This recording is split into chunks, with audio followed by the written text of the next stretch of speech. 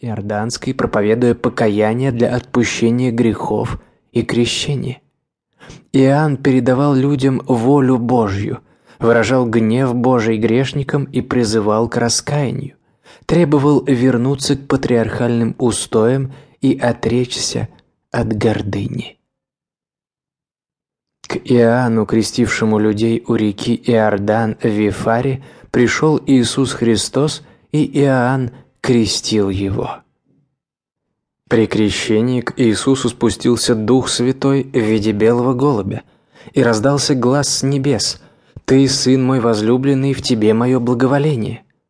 Таким образом, при участии Иоанна Крестителя было засвидетельствовано мессианское предназначение Иисуса Христа. После крещения Иисуса Иоанн продолжал крестить в Еноне и обличал преступления против праведности.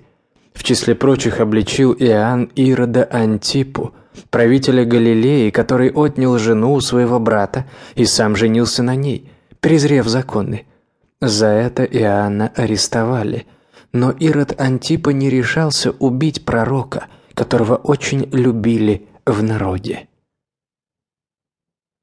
В день рождения Ирода Антипы для него плясала дочь жены его Соломея, и танец так понравился Ироду, что он пообещал выполнить любую просьбу девушки. Мать подговорила ее просить головы Иоанна Крестителя, и Ирод не решился нарушить обещание.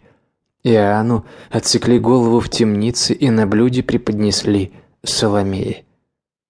В память об этих событиях установлен праздник усекновения главы Иоанна Предтечи, который отмечается христианами 11 сентября.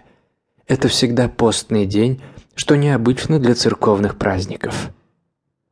Согласно народным верованиям и преданиям, молитвы к Иоанну Крестителю помогают излечиться от болезней головы, лихорадки, кровотечений и детских болезней. Также молитвы к Иоанну дают возможность избавиться от порчи и гнева начальства.